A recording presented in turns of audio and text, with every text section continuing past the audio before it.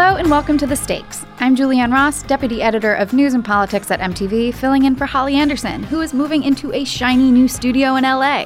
Welcome to 2017. This week is all about looking ahead.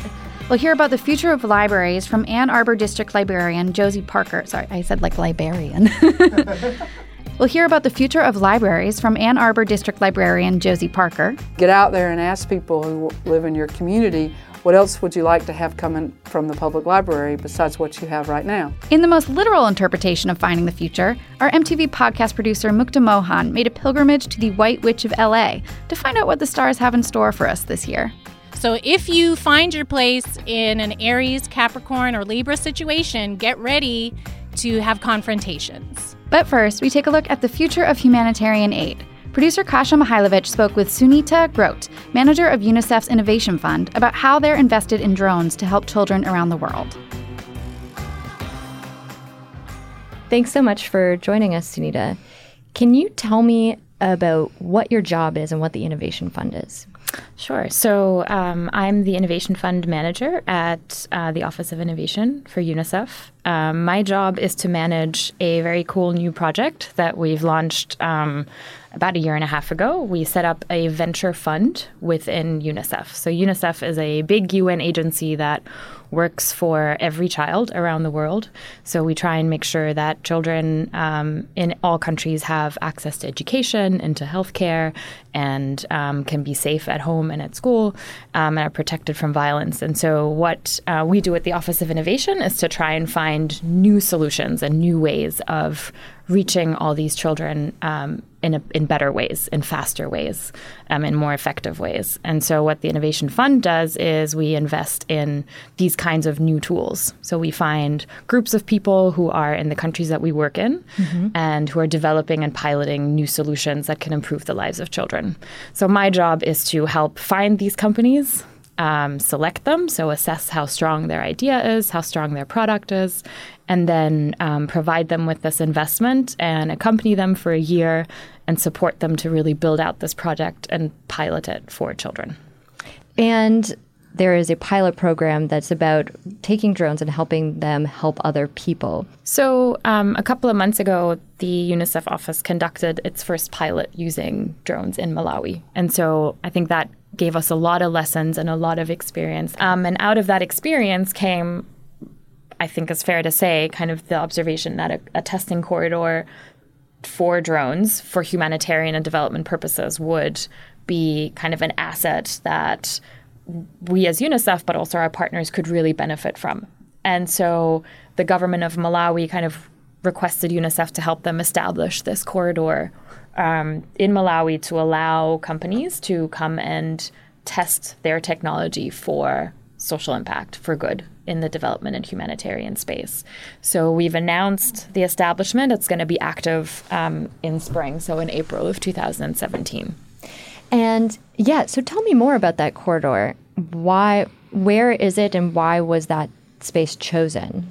So the government of Malawi has actually, they're still determining the exact location of the corridor, but we know they're sort of consulting with stakeholders and have a couple of parameters in terms of what they're looking for. So they've set, the altitude and the distance that they want to be able to cover in the corridor, and they've also developed kind of their own regulations, national regulations around the use of drones that would inform parameters that companies would have to abide by.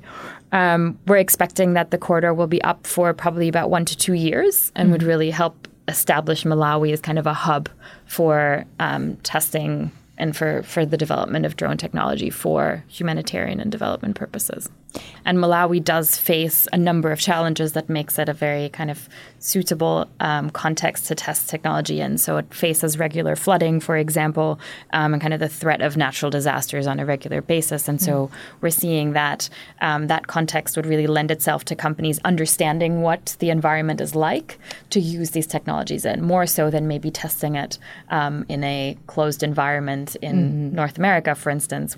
The corridor is unique in the sense that this is the first one that's been set up for companies to test their technology exclusively for humanitarian and development purposes. So we really see that companies will be attracted to the corridor to test their technology, maybe for applications they haven't considered in the past. It sounds interesting, the idea of using something that's kind of high-tech and almost futuristic like a drone to circumvent something that seems so basic like a road or a navigable highway.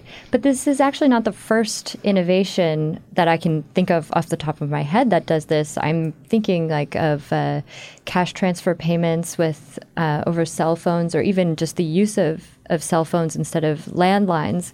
I think that's a fair comparison. I think what we see in a lot of countries is that they're able to leapfrog. You know, they don't have to go through the same progression of technology that maybe the U.S. would have gone through, like what you're describing, where the first natural thing would have been to get a landline and then over time get a mobile phone or a cell phone. They're leapfrogging those developments. Why set up a landline if you can already have access to a mobile phone immediately? So yes, absolutely. I haven't seen anywhere in your literature the idea of this being used in war zones, say, for example, Aleppo, which we've been hearing about so much, children who are trapped there without the basic necessities of life, medical supplies, water. I could see a unique challenge in using drones in a theater of war, given that they are potentially weapons of war themselves.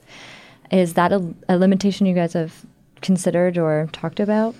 We are, at the moment, not considering using them in emergency or conflict settings, exactly for the reasons that you mentioned. The risk is really high for drones to be perceived differently. They would have been associated with conflict and trauma, and that's not that's not a risk that we can take. The risks would definitely outweigh the benefits, I think, in those kinds of settings from our perspective. So at the moment, we are really limiting the use cases we're exploring to certain settings and to the use cases where we see the benefit being most likely and the risk being the lowest.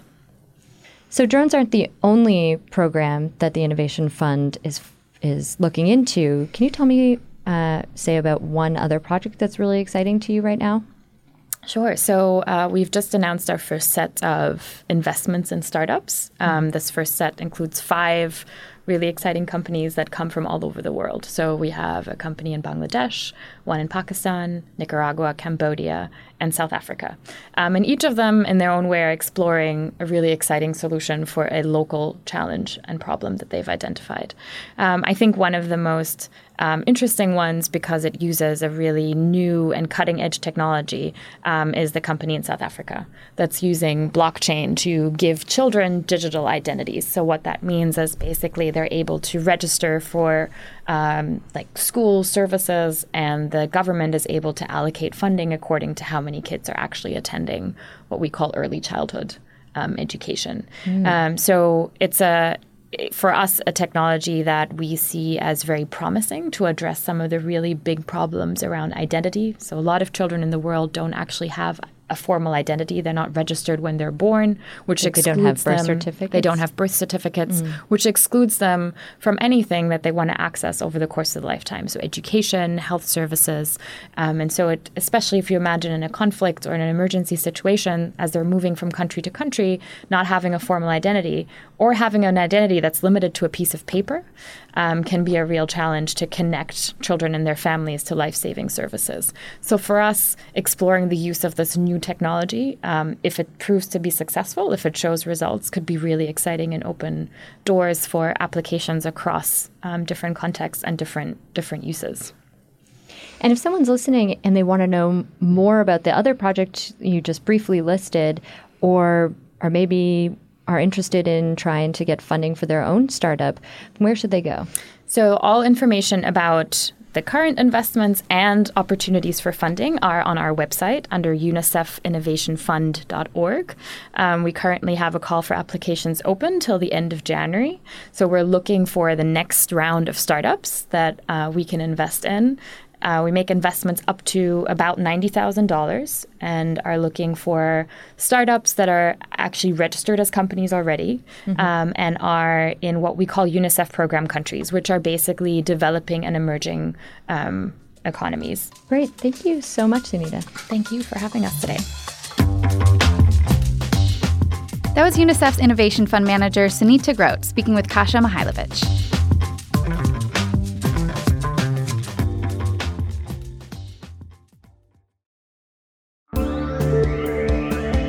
What do you think of when you think of libraries? Probably shelves of books stacked to the ceiling, maybe those tiny Dewey Decimal System cards on carts.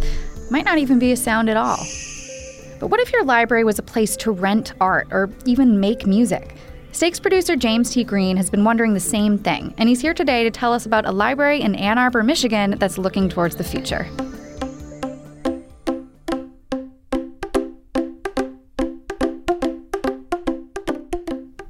Welcome, James.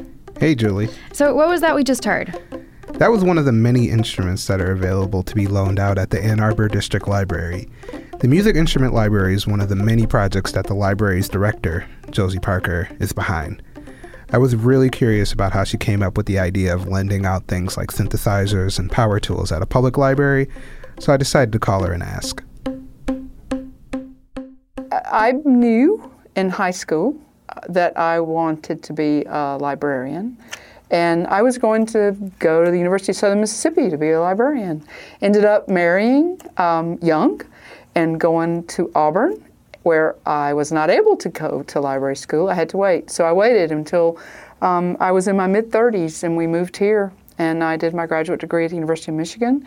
I wanted to be a children's librarian, started out as a children's librarian, found that I was not comfortable with the way budgets were allocated in public library systems in terms of where the money was going for children's services and children's materials.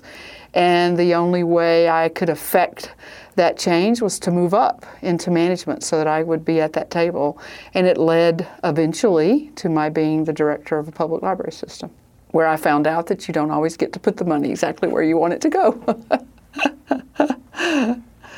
When I was in grad school at Michigan, the graphical web came up, literally. I stood in the lab and watched it. And that was a huge challenge to public libraries. Is now it was no longer Gopher, it was no longer text, email only, internet. It was graphic, and it was hyperlinks. It changed everything about information, which turned the public library world on its head. Gopher, what does that mean? Like the animal? That Gopher that Josie was talking about is kind of like an early version of the internet. So think of all the folders on your computer's desktop. It's basically that. And it was pretty popular for managing documents across libraries. Fun fact, it was called Gopher because it was invented by Mark P. McKill at the University of Minnesota. Minnesota's the Gopher state, and there are Gophers all over the athletic teams at the university. Get it? Yeah, I guess that makes sense. Okay, here's Josie. For me, it was exciting because it was happening while I was in school, and I wasn't afraid of technology, and I knew it was a tool and a powerful one. I had been taught by my father to use the best tool possible to get a job done. He was a carpenter. And so technology was that tool. And what I found coming into libraries was how afraid people in the profession were of technology. And so the biggest challenge was moving through bringing technology into a public library system in ways that worked, that did not diminish service quality, but that kept us innovative and relevant to all our users. And innovative it was. The Ann Arbor District Library began to collect beyond books, starting with the art collection. The art collection's been here now almost 40 years. So the framed art collection was begun with funding by the Ladies Library Association, which is the organizing organization that began the public library in Ann Arbor in 1866. So while it's unusual stuff in some ways today, the fact that we've been circulating non-book material isn't new. We've been doing that here for a very long time. And then came the science collection. Local astronomy club wanted the library to have telescopes, and they purchased them and gave them to us. The city government in Ann Arbor, in a grant, were able to give us electricity monitors that people could use in their homes to determine if there was waste in the use of electricity, depending upon what appliances they had. Which then led to the music tools collection. And it started with some of the music tools that, like the automaton, that looks like a saxophone but isn't, which makes this really strange, obnoxious, wild sound that kids just love, that drive parents nuts. And so we are a community with serious musicians who are professional and also amateur, and they started coming forward and saying to us, have you thought about guitar pedals? Have you thought about different kinds of amplifiers or different connectors? And so we started talking about how to develop the collection. And those professionals that come in, she has one word for the experience of them making music. It's amazing. We have a space in the library with a sound ceiling, I call it, where they can stand and play some of the instruments so the sound doesn't go everywhere out in the library.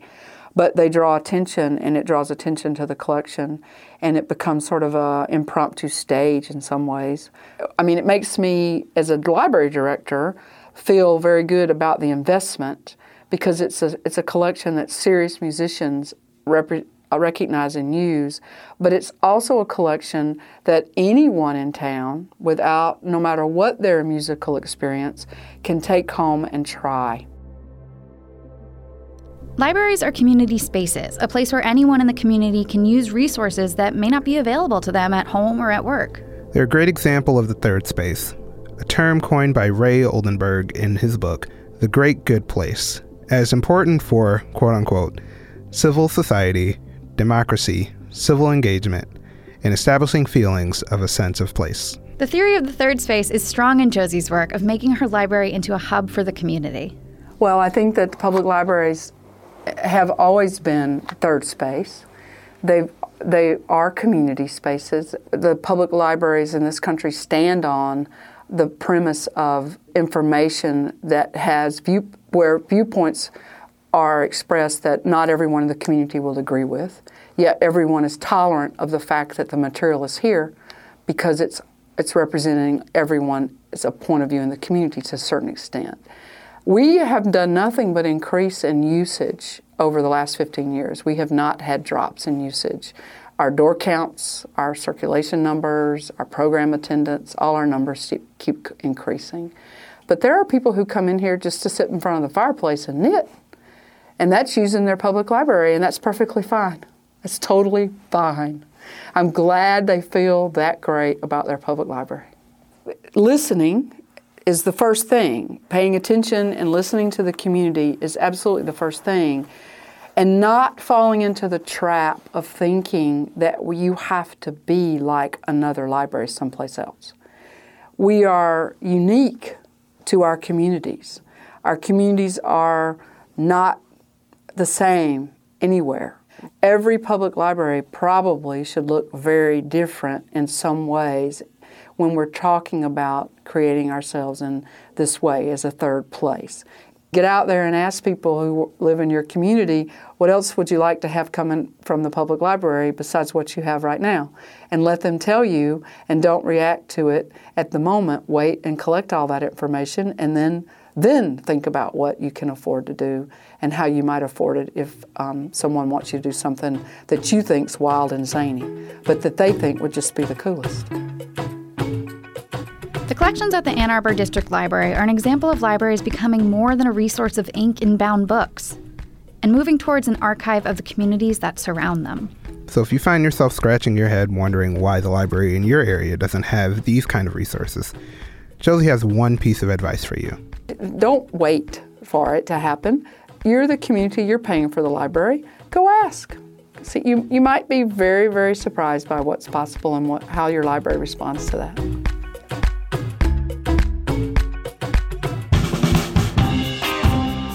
You're listening to The Stakes. That was your host, Julie Ross, speaking with producer James T. Green about the Ann Arbor District Library's innovative lending programs. You also heard Ann Arbor District Library's director, Josie Parker. To learn more, please visit aadl.org. I'm Kasia Mychajlowycz, and we'll be back with more Stakes right after this.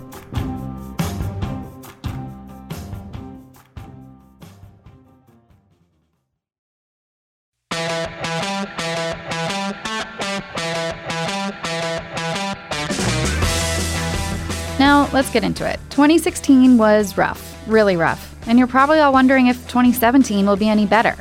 To find some supernatural answers, producer Mukta Mohan went to visit Maja D'Aoust, a.k.a. the White Witch of the West, to tell us all our horoscope for 2017 and see if magic can save us.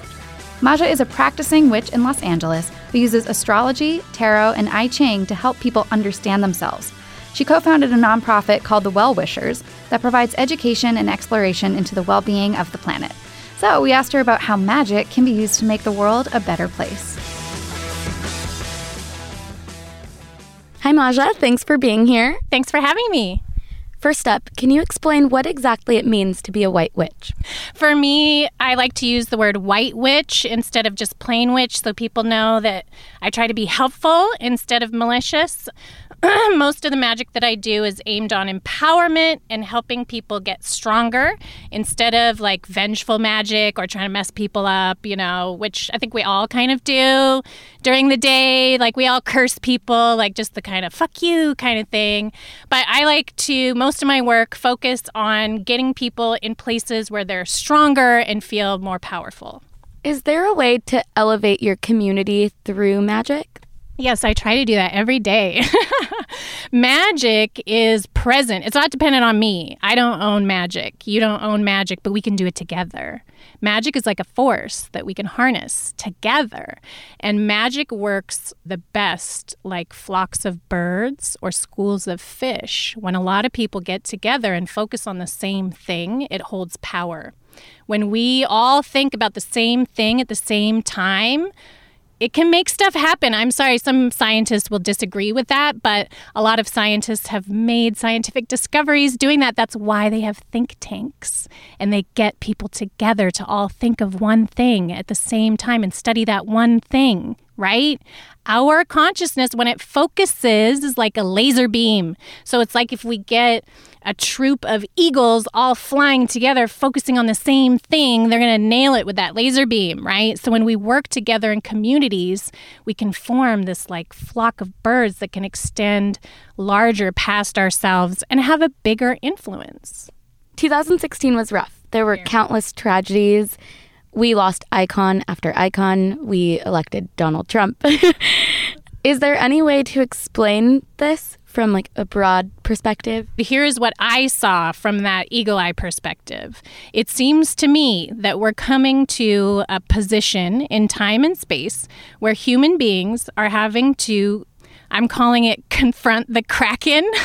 And the Kraken is the beast from under the sea that is all of our primordial fears, anger, emotions, all of the like swampiness of humanity. Everybody's seeing it like huge scale with everybody's Krakens are coming to the surface at the same time. Is there anything you might be able to tell us about what we can expect this year, 2017? Sure, I'll give you my report. The last year I kind of dubbed as the poison mind because everyone had to deal with their own mind and their own thoughts. Like I said, confronting that Kraken. So I feel like for 2017, the key word that I'm using is Clash of the Titans, which again is these large forces we can't control coming into confrontation with each other. So in the Clash of the Titan year in 2017, we're going to see these two forces rise up against each other. We're going to have the force of the individual versus the force of the collective.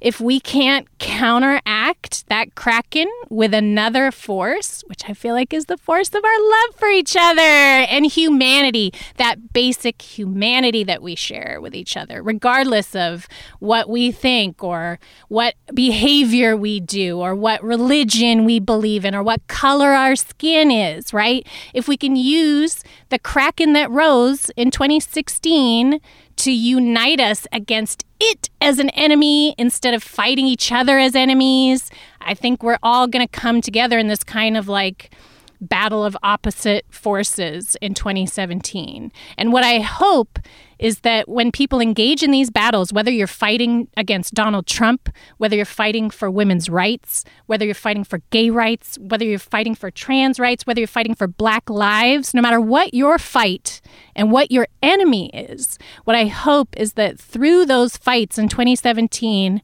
people see the nature of the real enemies, which are not other humans, but larger forces that we should work together to try to help each other survive through them. And for those of us who believe in astrology and are curious and love to follow this. What is this year going to be like for each sign?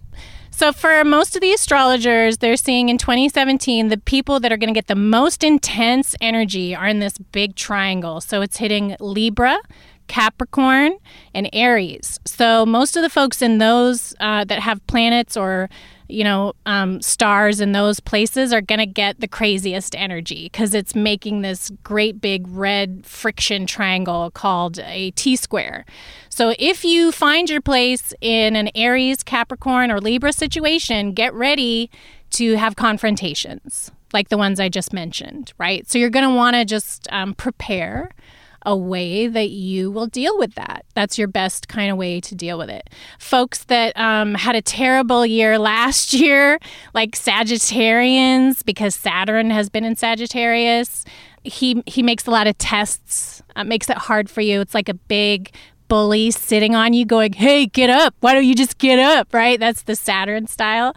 So Sagittarius and Gemini had a lot of money issues last year, just things not working, having to face failure. That's going to ease up for Sagittarius and Gemini. It's going to be like, phew, because they got hit really hard. For Scorpios, they went through that 2012 to 2014. So now in 2017, a lot of Scorpios will be seeing returns on all that work they did 2012 to 2014. So Scorpios will have a little bit of an easier time as well, right?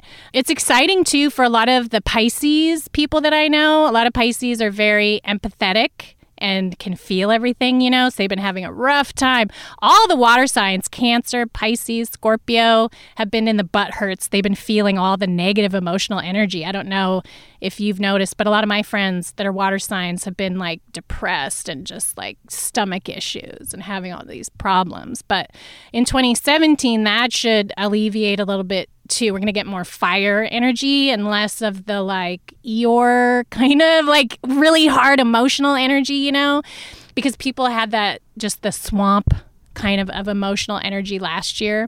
So it should be much better, much freer for a lot of the water signs too. For the air, it's looking incredible for Aquarius. We have so many planets happening there at the beginning of the year. We should see huge uptakes in technology, new ideas, moving forward, crazy style with computer stuff and handheld technology is going to really go off. Maybe artificial intelligence-y stuff is going to really come to the forefront. And they've been advancing with the genetic studies, stem cell research. I think it's going to go crazy. So we're going to see like pretty cyborg-y type of stuff starting to develop further into the general populace next year because of all the Aquarius influence. And then similarly, the Virgos will have a much easier time. Jupiter was in Virgo before, and it was magnifying all the Virgos, like self-doubt and the negative critical voice. Like Virgos have trouble with like, that's not good enough, right? Or do that better because they want to do it really well. So a lot of Virgos will get mental relief from that nagging doubt of like, I can't do this, or like, it's not good enough. So it'll kind of shift to the signs taking a lot of the brunt of the trouble. For Leos, you guys had your big test too, where like 2013 and 2014, a lot of my Leo peeps had to deal with failure, which is so hard for Leos because they want to win and be the hero. So for Leos, if you had a big failure in the last couple of years that got your heart down, like you couldn't help people or you couldn't save people or you felt very futile, you have to keep that heart and don't give up. A lot of the Leos have that kind of heroic courage, and we need you really bad this year to just shine your sun on all the people that are really taking the depression, taking the negative emotions and harboring them. You Leos have to get out there with your big smiles and cheer everybody up. And I'm a Taurus. What can I expect? For Tauruses too, you guys are going to be focusing more on like resources. So a lot of Tauruses, the big name of the game is like, what physical resources do I have? And like a lot of community stuff will be coming up for Tauruses too, in trying to like collect and amass things and places for people to kind of like come together in. So the most important thing that I could relate to people for 2017, just because some things are bad or you don't like them or it seems impossible or like human beings are terrible, terrible things and we do terrible things to each other, there's always an opposite and even infinite amount of other things too. And the best thing about this universe is that things don't stay the same, they change. So when we've had a horrible year with everything bad happening and you kind of reach the bottom of the barrel, the good news is change always comes. So if you've had a really rough time, don't worry, it'll change. And that is for certain. Well, thank you so much, Maja. This was amazing. You're welcome. My pleasure. Good luck in 2017. That was producer Mukta Mohan in conversation with Maja D'Aoust, the White Witch of the West. Now, in this, our first Stakes of 2017, we're bringing back a tradition forged in 2016 that we love. We'll finish the podcast with a poem from MTV politics writer Marcus Ellsworth about how we make the worlds we live in. This world came into existence when the universe whispered a joke into the void. The setup is a long one, meandering with details we call lives, working up to a punchline that we will not live to hear. When the universe finally laughs, the world will end. As all worlds, it began with a word. Countless worlds are created and thrive on words, born in every heart, evolving in every mind. It is said that we cannot truly know a thing exists until we have a word for it, like the color blue, or a table, or love. Speak, and a thing shall be. What wonders we craft when hope softens our lips. What atrocities we forge when hate is spat through gritted teeth. As rivers carve canyons, so our words create and shape and destroy. For worlds within this world, we are the creators. We are the caretakers. As such, we should take care with that power. Even spreading the words of others has built empires, religions, and nations. By the same, each can be brought to an end. Well-placed lies, misunderstood truths, thoughtless expressions, all can be carried like an infection on the wind to poison someone else's world, an extinction-level event for another, or ourselves. We can also decide to speak life into existence. We can weave thriving ecosystems of concepts fed by clear and healing waters. Ultimately, all is in the hands of the Creator. So choose your words wisely. Choose your worlds wisely.